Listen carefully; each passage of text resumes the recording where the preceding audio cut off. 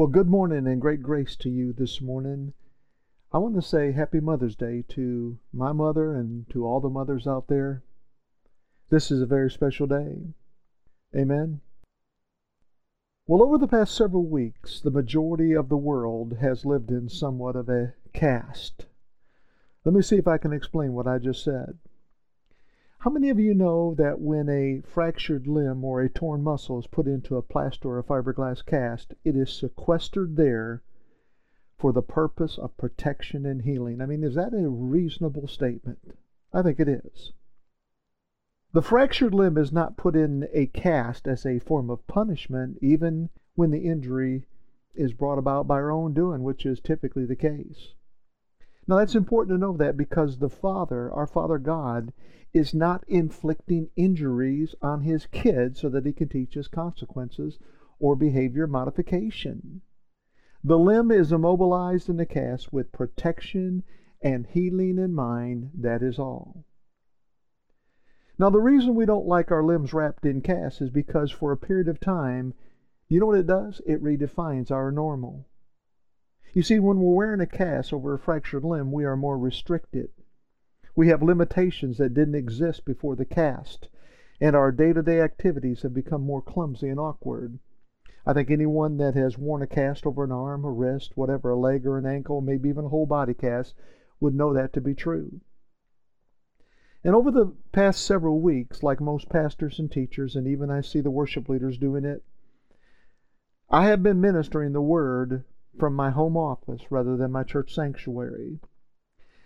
I do this so that I might stay in compliance with the Illinois shelter-in-place and the Wisconsin safer-at-home policies, and I do that regardless of how I feel about these mandates.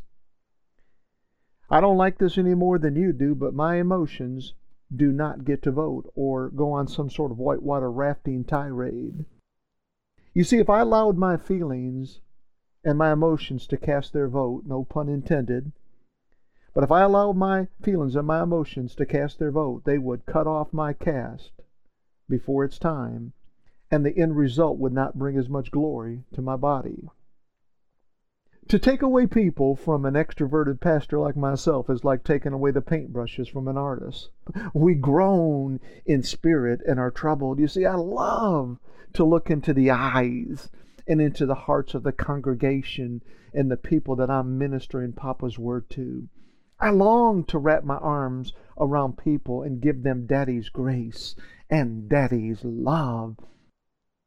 But until my shelter-in-place, safer-at-home cast is cut off, I can still distribute grace and truth, hope and mercy, life and love through the spoken Word of God. And how can I do that? I can do that across the airwaves. Friends, the Word is what brings the healing. The Word is the mediator that takes a fractured heart and sets it with resurrection life. The Word of grace is the instrument that removes the grave clothes of condemnation and looses us from the rotten stench of flesh. The gospel of grace is like a cast over our broken souls and our fractured emotions so that we can be protected and healed. Friends, the Word is Christ, and this Word comes to us through Jesus' finished work of grace. The one thing that has not changed at our home since the sequestration began is the fact that my wife Valerie is a night owl and I'm still an early bird. And whether I drive to church or minister from home, it doesn't matter. I rise at the same hour every Sunday morning. The difference is, instead of driving 75 miles to church, yes, I did say 75 miles to church. Instead of driving 75 miles to my church to minister to my congregation, well, I just walk 20 feet down a hallway to an empty room. It's just me and Jesus. That is, until I post the message for all to hear. As the gospel of grace and the unconditional love of the Father is released into the airwaves, it is like a cast-cutting saw that releases its hearers from the hindrances that once bound them. You see, like a cast, the Word of God has an assignment to protect and heal fractured men and women, boys and girls. I'm talking about the fractured ways of thinking. When our cast is removed, when our cast is cut away, healing is released into our souls. I'm talking about the fractured ways of thinking. When those are cut away, healing is released into our souls. When the cast is removed, what I'm talking about is the old crusty outward shell of performance and working to please Papa. When that cast is cut away, healing is released into our souls. When the cast is removed, I'm talking about the blood-soaked gauze that wrapped us with guilt, shame, and fear and laid us in a grave of condemnation. When that cast is removed, friends, healing is released into our souls. Friends, the gospel of grace was not given to us so that it could sequester us behind the stone-cold law of Moses. I've come by today to put us in remembrance that the stone was rolled away when Jesus, the very personification of grace, called us to come forth and out of an unknown tomb. And it was there that the cast was removed from our spirit man. How, you ask? Because in an instant, our spirit man was completely restored to health. The Bible says in 2 Corinthians chapter 5 and verse 17, therefore, if any man be in Christ, he is a new creation. Old things are passed away. Behold, all things are become new. I love that scripture. Have you noticed over the past few weeks that I minister a little differently from home than I do from my church? I have. My wife has. And others have told me the same thing. They've commented on it as well. I'm a little less expressive from home and certainly quieter. And because I'm an early riser, I have felt a little restricted myself, a little limited myself. You see, I have to be mindful not to become too loud, too happy, and too expressive when I minister from home. Why? Because Valerie is still a night owl. That means she sleeps in for a little while in the morning. As strong as Valerie is in spirit, her body still requires rest. In other words, I can't take away Valerie's liberties just for my own benefit. With those thoughts in mind, I want to minister for a few minutes this morning through a message I'm calling Fragile Humanity, Eternal Strength. In our day-to-day lives, there are a multitude of things that present themselves in such a manner that causes us to be deeply moved and troubled. I want you to think about what I just said for a moment. Picture this. You are coursing your way through life. The tailwind from a cool summer breeze is at your back, and then the next day you are resisting the headwind of a polar vortex. I'm talking about the occasions when everything felt like it was going just right, and then we got painted into a corner. I'm talking about the issues of life that come, and then they cause us to feel like we are at our rope's end. You say, Pastor Mark, are you feeling that way? No, I'm not feeling that way at all, friend. Not at the moment, anyway.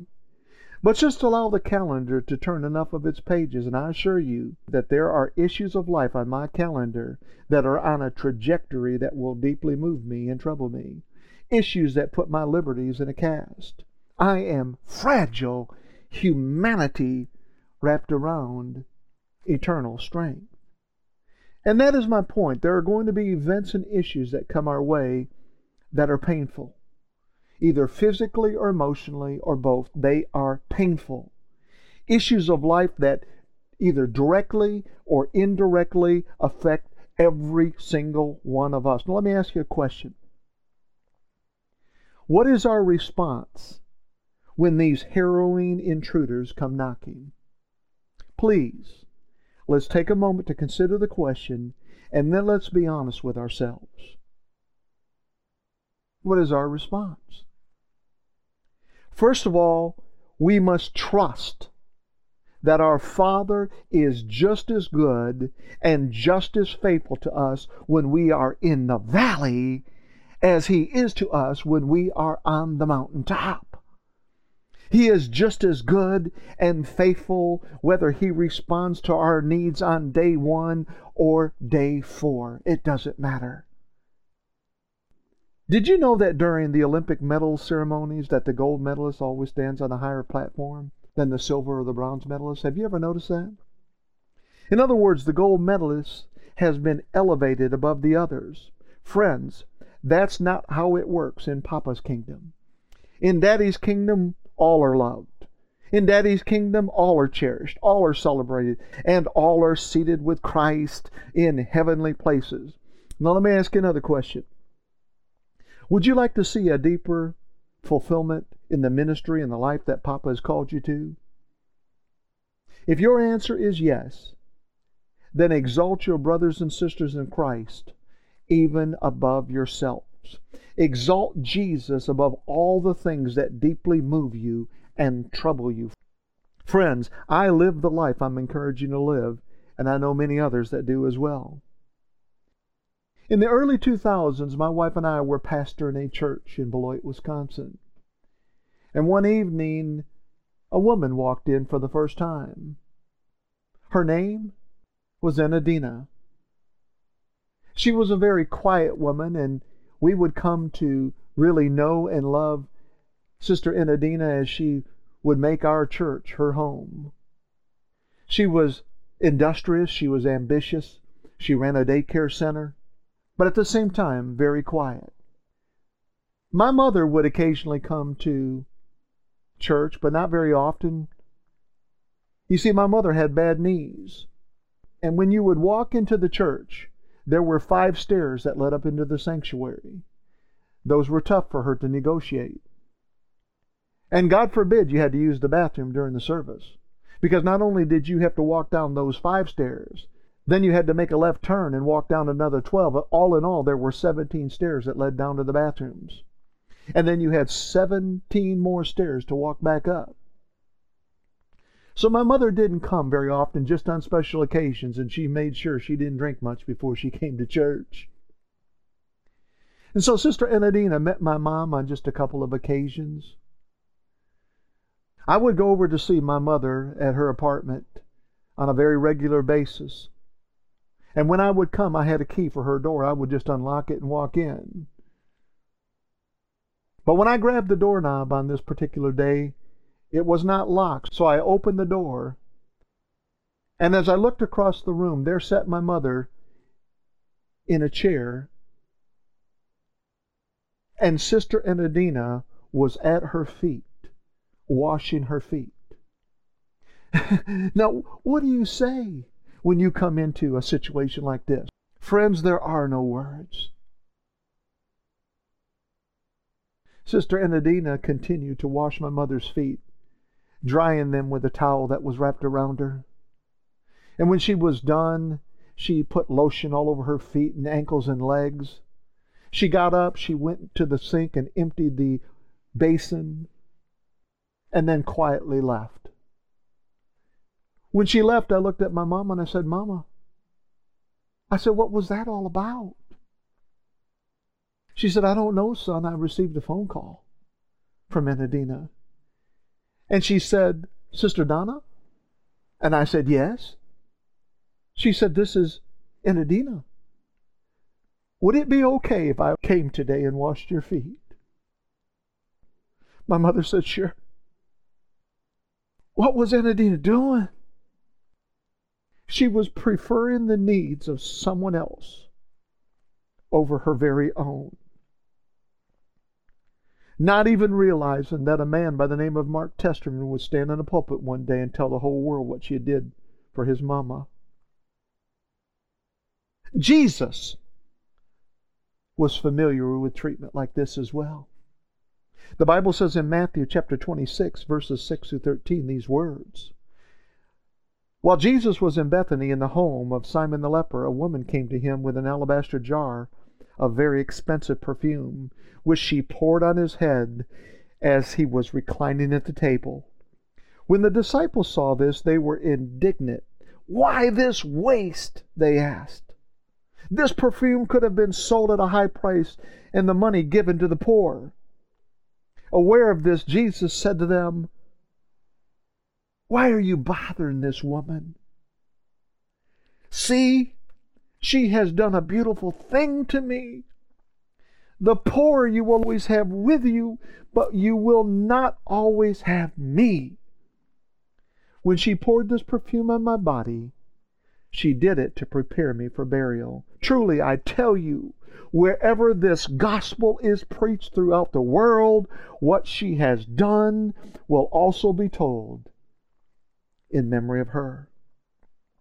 Jesus said to his disciples as they were quarreling, "Why are you bothering this woman? Why are you trying to put a cast on a perfectly good limb? Who are you to reverse her new normal? Who made you the physician? Can't you please look beyond her resume and see her heart?" I'm deeply moved and troubled by your words. And in that narrative in Matthew there, Jesus was in essence saying, let it be echoed throughout the ages how fragile humanity ministered to eternal strength. Friends, several years ago, I felt the Holy Spirit say the same thing to me. He said, you tell them everywhere you go how Enadina ministered to your mama.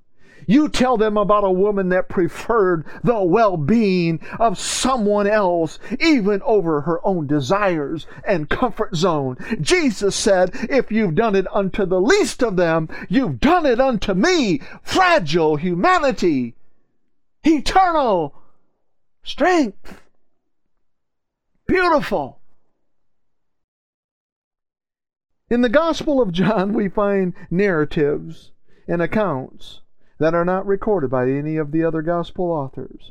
I find that fact interesting because the Apostle John was the last of the 4 Gospel writers to pen the book that bears his name. Now, I think we all know that typically when you go last at something, the good stuff has already been taken. The low-hanging fruit has already been picked, right? Friends, that reality holds true with something as simple as a rummage sale. The sought-after treasures have long been procured by the first to arrive. Surely you would have thought that Matthew, or maybe Mark, or even Luke, would have recorded what we now know as some of the most cherished encounters of Jesus. Oh, but they didn't. No one but John writes about Jesus' first miracle. I'm talking about when he turned water into wine. How can you not record the first miracle? That would be like never taking a picture of your firstborn child. It just doesn't seem right. John alone pens the encounter of Jesus and a man by the name of Nicodemus, one of my absolute favorite stories and men and characters of the Bible. You see, we all remember that Nicodemus came to Jesus by night. Yeah. And then Nicodemus falls into the shadows of the timeline. That is, until the cross. When Nicodemus's fragile humanity had to look into the eyes of eternal strength as he heard the words spoken from Jesus, Father, they don't know what they're doing. What kind of love is this? Many of us have forgotten or overlooked the recorded truth that this same Nicodemus was one of the 2 men that took Jesus' body off the cross and prepared it for burial. And because the Apostle John was a witness to both of the Nicodemus encounters, he made sure that he included it in his gospel so that what he had done would also be told in memory of him. Nicodemus, fragile humanity, anointed the body of eternal strength with myrrh and aloes. Only John draws our attention to the Samaritan woman that Jesus set free at Jacob's well. It was the day when fragile humanity took a drink of living water from eternal strength. John is the only writer that tells us about the healing of an invalid at the pool of Bethesda. I'm talking about the man that had been in that condition for 38 years. Fragile humanity was no match for eternal strength. John is the only author that shares the intimate story of the woman that was set free from the weights of shame and adultery. That is John chapter 8. Fragile humanity receives the gift of no condemnation from eternal strength. John alone records the events of the healing of the man that was born blind, John chapter 9. John is the only one of the four gospel writers that reveals the up-close and personal details of Jesus washing his disciples' feet. Friends, does the motion picture develop in your head? The feet of fragile humanity in the hands of eternal strength? It's a beautiful picture. One of the most epic narratives of the New Testament, in which the Apostle John once again is the sole author of, is the raising from the dead a man named Lazarus. The story begins in John chapter 11, verses 1 through 7. Now a man named Lazarus was sick. He was from Bethany, the village of Mary and her sister Martha. This Mary, whose brother Lazarus now lay sick, was the same one who poured perfume on the Lord and wiped his feet with her hair.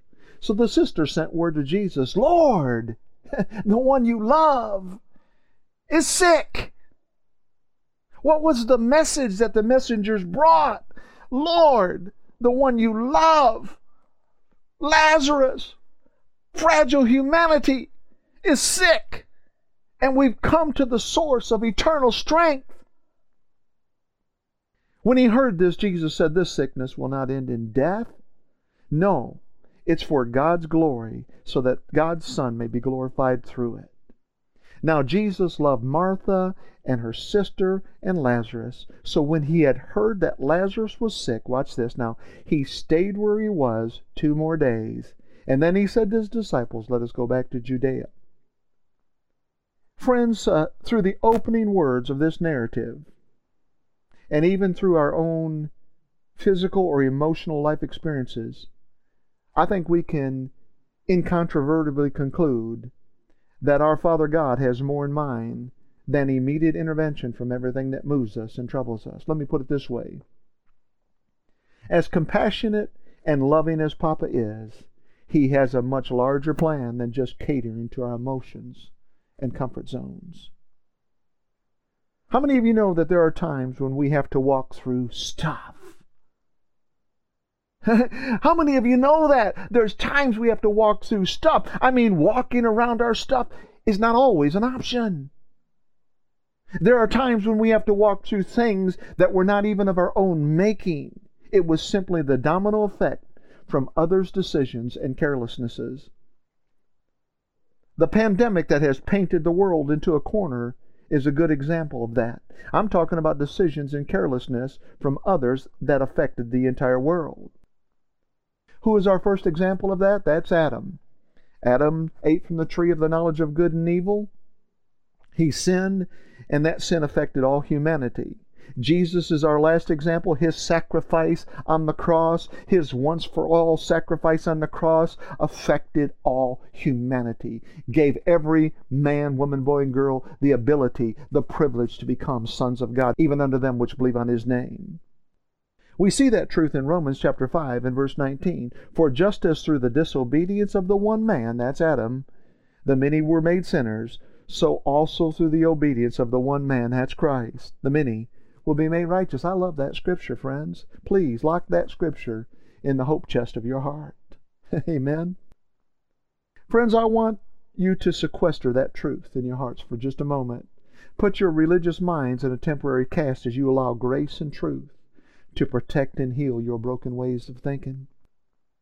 Let me say it again. We are made righteous through the obedience of Jesus. Is that what the Scripture says? Yes, that's what the Scripture says. Then there is nothing we can do to help us to become more righteous. Listen, the Holy Spirit reminded me recently that He is our helper. We are not His helper. That's an amazing truth. Jesus said, "I'm going to go away, but I'm going to send you a helper." The Holy Spirit is our helper. We are not His helper. We are not made righteous through our own acts of goodness or our own obedience. We are made righteous through the obedience of this one man, Jesus Christ. I challenge you to find me a New Covenant scripture that runs contrary to what I've just spoken. I'm also thankful there's a right side to the stuff that we've got to walk through. There's another side. There's another side to the stuff that we've got to walk through. Like the prophet Isaiah, we discovered that the Father crowns us with beauty in place of ashes. Friends, I'm not settling for ashes when I can have a crown of beauty. Amen? Ashes represent mourning and sorrow, and the crown of beauty represents joy, unspeakable and full of glory. Ashes speak of the old covenant, and the crown of beauty speaks of the new covenant, the covenant that crowns us with royalty and sonship and beauty. So awesome. We have to quit listening to all of that negative gibberish, and we need to begin once again to dream about Papa's endless abilities to rescue us from the grip of darkness. Sometimes benefits emerge for ourselves and for others that would have not come about if it had not been for the issues of life that put us in a temporary cast. Now, that's not a popular message, but it is a truthful one, and the Bible says the truth will set you free. Friends, the truth delivers a sedative to runaway emotions and feelings. When Jesus received the news about his friend Lazarus, the one he loved, he intentionally stayed where he was for 2 more days. Jesus has the power to heal his friend. Jesus has the power to speak a word and deliver him from his sickbed, yet he deliberately delays his departure for Bethany. Did Jesus have commitments that he couldn't break? No, that wasn't it. Did Jesus have appointments that he couldn't reschedule? No, that wasn't it. Was there a shelter-in-place mandate that Jesus couldn't violate? Of course not. So then the obvious question that we have to tackle right out of the gate is, why? Why did Jesus delay rushing to his friend Lazarus' bedside? That's a really good question, isn't it? To this day, believers are still asking the same question when it comes to their own affliction, their own brokenness, and their own need for healing. Why the delay, Jesus? Verse 4 explains Jesus' delay to go to Lazarus when he says, "This sickness will not end in death." And then he says, "No, it is for God's glory, so that God's Son may be glorified through it." So let me ask you a question. Whose idea do you suppose it was that the Son of God might be glorified? It was the Father's. You see, the Father's heart is always to exalt His Son, and the Son's heart is always to exalt His Father. Friends, isn't that what I said earlier? When I said if you want your ministry and your life to take on new meaning, then exalt others above yourself and exalt Jesus above your own issues of life. Put others and Jesus on the gold medal platform. Dare to wash the feet of the downtrodden people in society. Put a cast on those that are broken and remove the cast from the ones that are healed. How do we do that? Primarily with the Word of God. The Bible says in Proverbs chapter 25 and verse 11, "A word fitly spoken is like apples of gold in pictures of silver." Isn't that a beautiful picture? I'd love to take a picture of like that and hang that above my mantle, my fireplace. Isn't that beautiful?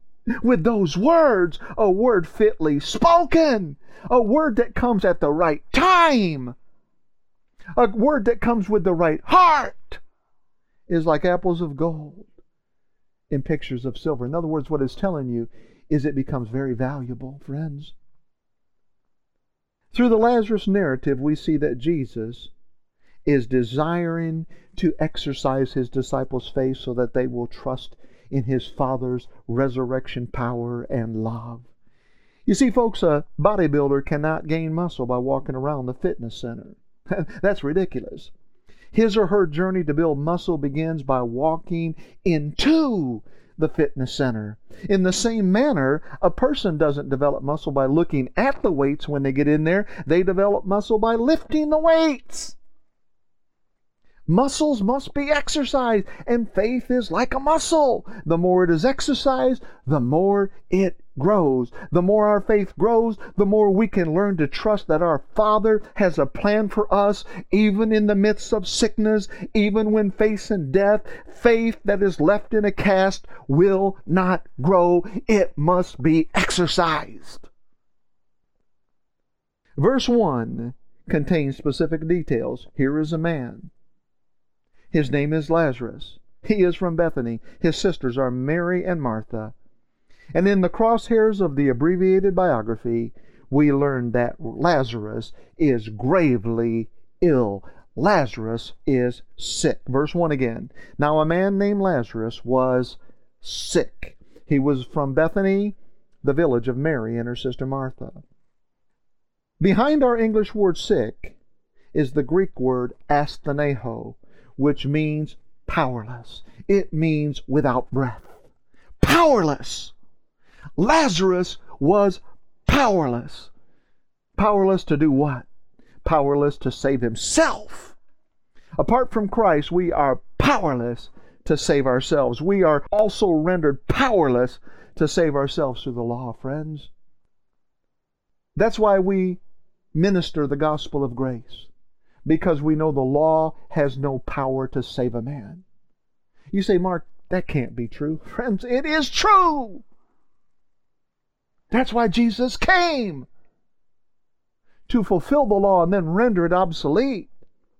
The law has no power to save us. We see that truth in Romans chapter 8, verses 1 through 4, some of my favorite scriptures. It says, therefore, there is now no condemnation for those who are in Christ Jesus. Oh man, I love that. That makes me want to do a happy dance. Because through Christ Jesus, the law of the Spirit, who gives life, has set you free from the law of sin and death. Now watch this now. For what the law was powerless to do, there it is. The law was powerless. Because it was weakened by the flesh, God did by sending His own Son in the likeness of sinful flesh to be a sin offering. And so He condemns sin in the flesh in order that the righteous requirement of the law might be fully met in us who do not live according to the flesh, but according to the Spirit. Friends, what liberty we find in those 4 verses. The law was powerless. The law is not your helper. The Holy Spirit is our helper. When He had heard this, Jesus said, this sickness will not end in death. No, it is for God's glory, so that God's Son may be glorified through it. Now Jesus loved Martha and her sister and Lazarus. So when He had heard that Lazarus was sick, He stayed where He was 2 more days. And then He said to His disciples, let us go back to Judea. But Rabbi, they said, a short while ago the Jews tried to stone you, and yet you are going back there? I love Jesus' answer. He said, are there not 12 hours of daylight? He's drawing their attention to the light. The very light that created the world. He said, anyone who walks in the daytime, I love this, He said, will not stumble, for they see by this world's light. It is when a person walks at night that they stumble, for they have no light. Jesus was saying, when a person lives by way of fragile humanity rather than eternal strength, they will stumble. And after He had said this, He went on to tell them, our friend Lazarus has fallen asleep, but I'm going there to wake him up. His disciples replied, Lord, if he sleeps, he will get better. Jesus had been speaking of His death, but His disciples thought He meant natural sleep. So He told them plainly, friends, come here. Lazarus is dead, and for your sake I'm glad that I was not there, so that you may believe. But let us go to him. Then Thomas, also known as Didymus, said to the rest of the disciples, let us also go, that we may die with him. Not die with Lazarus. He was talking about dying with Jesus. He figured, well, if we go back there, they wanted to kill you when we were there last, Jesus, so they're going to want to kill you now. So let us go, that we may die with him. He's not walking by daylight, is he? No, he's walking in the dark. And that's why he's stumbling over his words. He's stumbling in his mind. On his arrival, Jesus found that Lazarus had already been in the tomb for 4 days. No problem. No problem. Now Bethany was less than 2 miles from Jerusalem, and many Jews had come to Martha and Mary to comfort them in the loss of their brother. When Martha heard that Jesus was coming, she went out to meet him, but Mary stayed at home. Lord, Martha said to Jesus, "Oh, Martha, if you had been here, my brother would not have died. But I know that even now God will give you whatever you ask." Jesus said to her, I love these words, "Your brother will rise again." Martha answered, "I know he will rise again in the resurrection at the last day." Jesus said to her, "I am the resurrection and the life. The one who believes in me will live even though they die, and whoever lives by believing in me will never die." Do you believe this, Martha? "Yes, Lord," she replied. "I believe that you are the Messiah, the Son of God, who is come into the world." And after she had said this, she went back and called her sister Mary aside. "The teacher is here," she said, "and is asking for you." When Mary heard this, she got up quickly and went to him. Now Jesus had not yet entered the village, but was still at the place where Martha had met him. When the Jews who had been with Mary in the house comforting her noticed how quickly she got up and went out, they followed her, supposing she was going to the tomb to mourn there. When Mary reached the place where Jesus was and saw him, she fell at his feet and said the very same words that her sister Martha said, "Lord, if you had been here, my brother would not have died."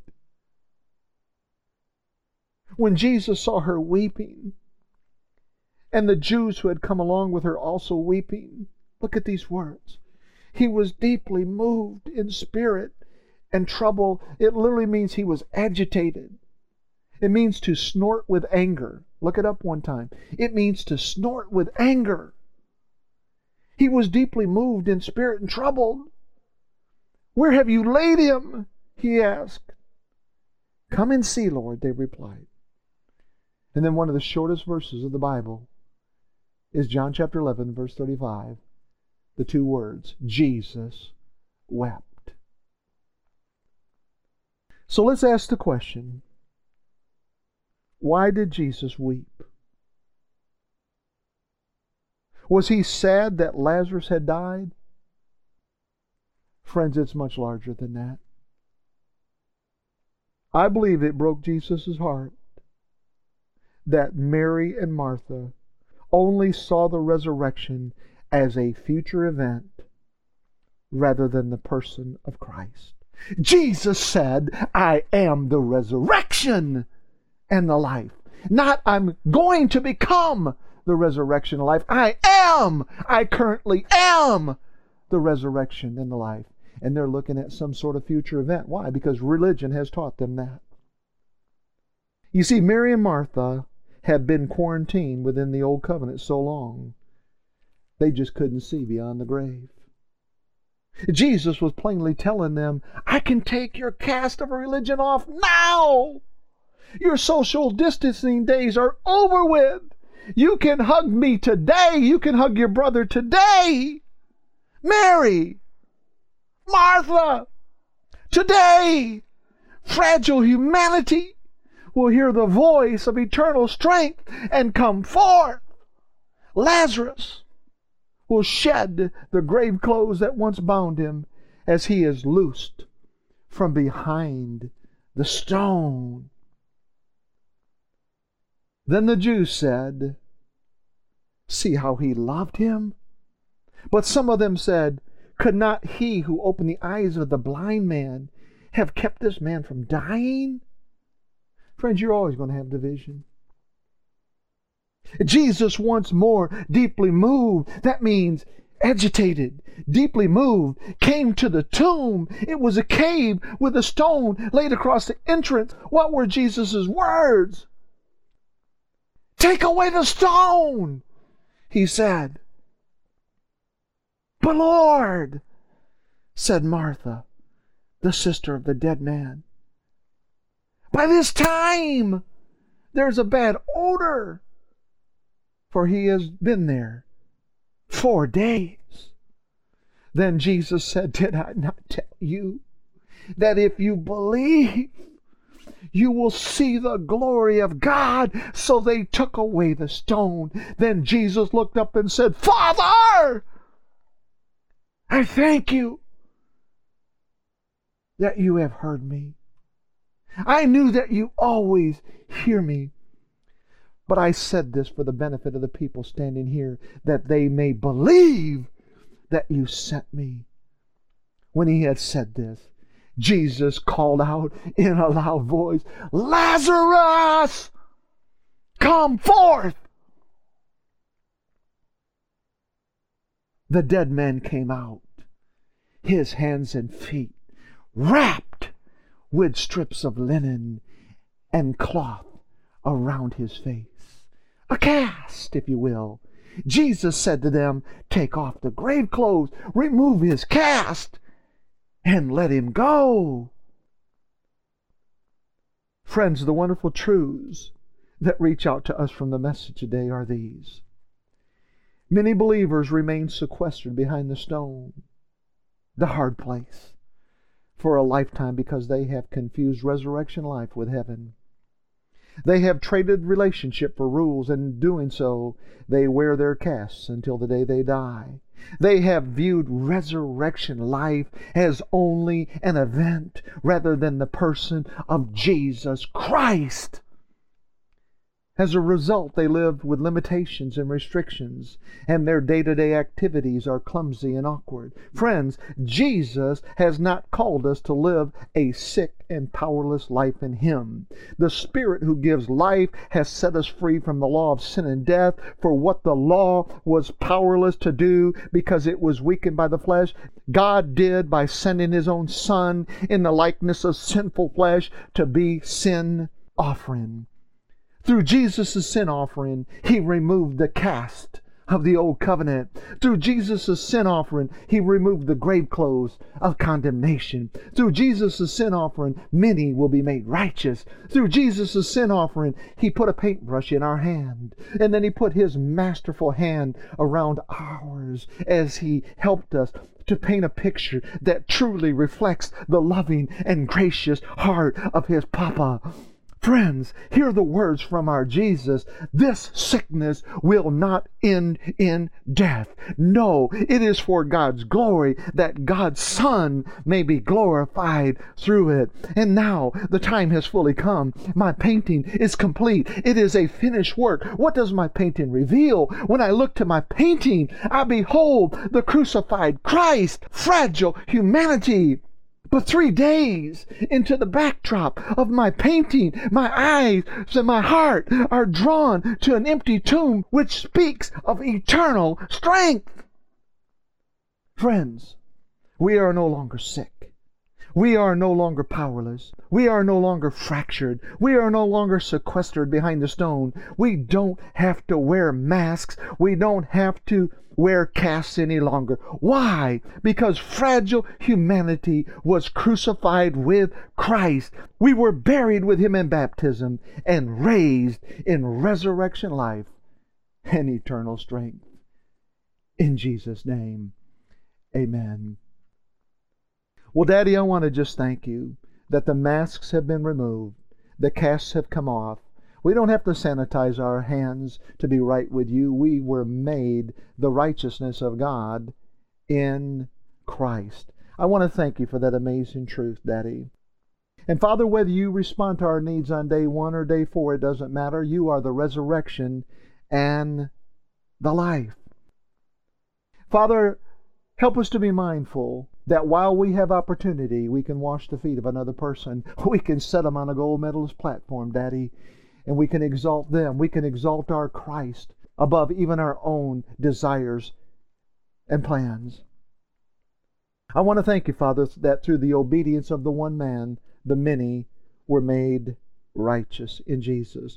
I want to thank you, Father, that you send people into our lives, people like a Sister Enadina that comes along and has probably never given it another thought that she would humble herself to wash my mama's feet. And Daddy, as I think about that, even on Mother's Day, that someone came along and washed my mama's feet. And your words said, why are you bothering this woman? Why are you trying to put a cast on a perfectly good limb? Why are you trying to reverse her new normal? Can you please look beyond her past? Can you please look beyond her laundry list and see her heart? Father, I'm thankful for the times that our faith, like a muscle, has to be exercised. Faith that's necessary to live life and see good days. Faith that reaches out to fragile humanity with eternal strength. In Jesus' name, amen.